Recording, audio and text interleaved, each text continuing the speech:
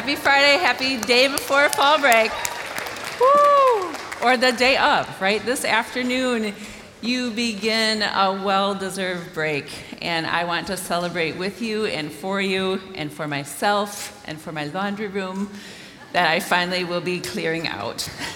So maybe you will be able to jump in a car this afternoon on a road trip with friends.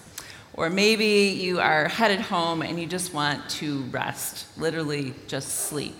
Maybe you are going to catch up on that Netflix binge that you've been putting off. It's good, right? As long as it is good. And maybe you are going to finally do your laundry. Your parents will celebrate, I'm sure. But why do you need fall break? Why do you need fall break? Well, the pressure has been intense. Whether you are a first-year student or you are a senior in facing your final fall break, you have the need to achieve. The focus is on achievement and doing well. You need to sign up for the right classes and then really do well in those classes. You need to build your resume. You need to make sure you get the right internship or the right role in the upcoming production. You need to make sure you sign up for just the right semester abroad. You need to really work hard to get the playing time on the field and earn that reputation. You need to make a name for yourself, right? But is that all there is? I want to just say that kind of stress is not unique to our time. Our passage today, we're going to look at a high achiever. And this high achiever that we read about today in our scripture in John 3, he is a man that also maybe had some questions. And I know he had some questions, and maybe you do too. So would you open in the pew? It's 863, and that begins John 3, verses 1 through 10. So listen to the word of God. Now there was a man of the Pharisees named Nicodemus, a ruler of the Jews. This man came to Jesus by night, and he said, "Rabbi, we know that you've come from God as a teacher, for no one can do the signs that you do unless God is with him." Jesus answered and said to him, "Truly, truly, I say to you, unless one is born again, he cannot see the kingdom of God." Nicodemus said to him, "How can a man be born when he's old? He cannot enter a second time into his mother's womb and be born, can he?" Jesus answered, "Truly, truly, I say to you, unless one is born of water and the Spirit, he cannot enter the kingdom of God. That which is born of the flesh is flesh, and that which is born of the Spirit is spirit. Do not be amazed that I say to you, you must be born again. The wind blows where it wishes, and you hear the sound of it, but you do not know where it comes from and where it's going. So it is with everyone who is born of the Spirit." Nicodemus said to him, "How can these things be?" Jesus answered and said to him, "Are you the teacher of Israel and do not understand these things?" That's the word of God. Thanks be to the Lord. Nicodemus knew about high standards and achievement. Nicodemus was a Pharisee and part of the ruling council. He had status, he had wealth, he had power, and he had lived a super pure life. He actually lived to keep the law. And in addition to the law, another huge set of super specific rules. And really maybe deep down believed that this was his ticket into the kingdom. He was an achiever. So this is the grounds on which Nicodemus comes to Jesus. He approaches Jesus, and he actually believes he's already set. He's just kind of curious about who Jesus is. So he does have this seriously impressive resume, but the view from the top must be somewhat disappointing, because when we find Nicodemus, he's a little bit restless. He's searching, and he comes at night. Now, maybe that was because this would have been a chancy meeting, a little bit risky. The gossip could have hurt him. His colleagues in the Sanhedrin may not have been pleased to find out that he was meeting with Jesus one-on-one. But maybe it was because he just wanted a private audience with Jesus, because he wanted to find some answers to his questions. So Nicodemus says to him, "Rabbi, we know you are a teacher and you come from God." Now that's not phrased as a question, But underneath that statement is a nagging question in Nicodemus's heart, and maybe is a nagging question in all of our hearts until we come to know Jesus, and that is, who is this guy? He asked the same question that they were asking. First, they asked John the Baptist, are you the one? Are you the prophet? Are you the Messiah?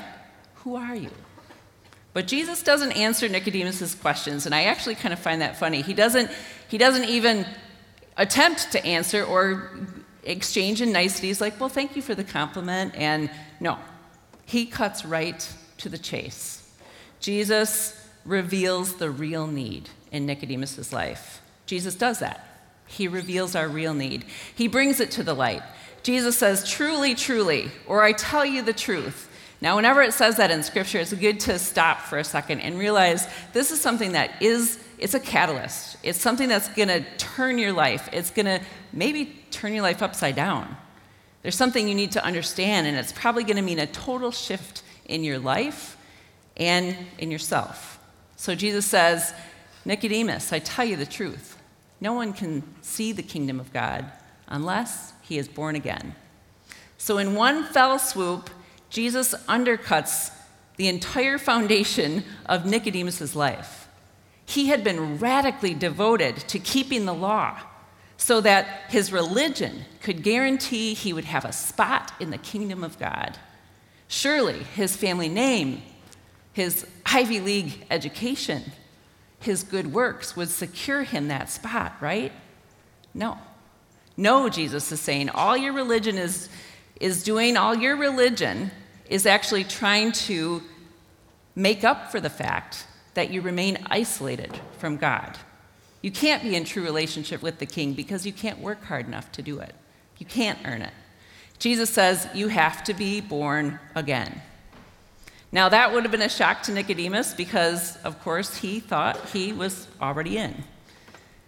So how does that apply to us? What does that mean to you? Well, working hard and working hard towards achievement is part of college. It's not really a bad thing. It's part of a really good thing when you pursue it in healthy ways. But working to achieve in sports and academics can bleed its way into working to achieve earning your worth, earning your identity, creating your value. And when your value and your identity is all tied up in achievement, it can only lead to disillusionment, to discouragement. And I gotta say, I personally struggle with this. I love to achieve, and I love it when people like me. In fact, I start to tell myself the lie that if people are pleased, in fact, if I can please everybody I have contact with, then I am whole. But Jesus undercuts it, says no. He is the only one who can make me alive and whole and free. He is the only one who can make you alive and whole and free. Have you been working on achievement in almost every area and actually working on achieving in your faith too, trying to check all the boxes? If you only have those outside appearances of being all set, you may actually still be spiritually dead. And that's kind of hard to hear. You need something called regeneration. You need Jesus to make you alive. It's a one-time event. It's the implanting of new life, and only God can do it. And it's miraculous. The Holy Spirit imparts something that you did not have before. You die, and then you become alive in Christ. It's a divine life. The Holy Spirit takes the dark and the dead, and he brings light and life. And then he begins the process of reordering your thinking, reordering your loves and your focus and your affections and your time and your energy. And even your achievements mean something different now. Christianity is not about what you can do to make sure you are set. Christianity is the news about what Jesus has already done, what he's already done.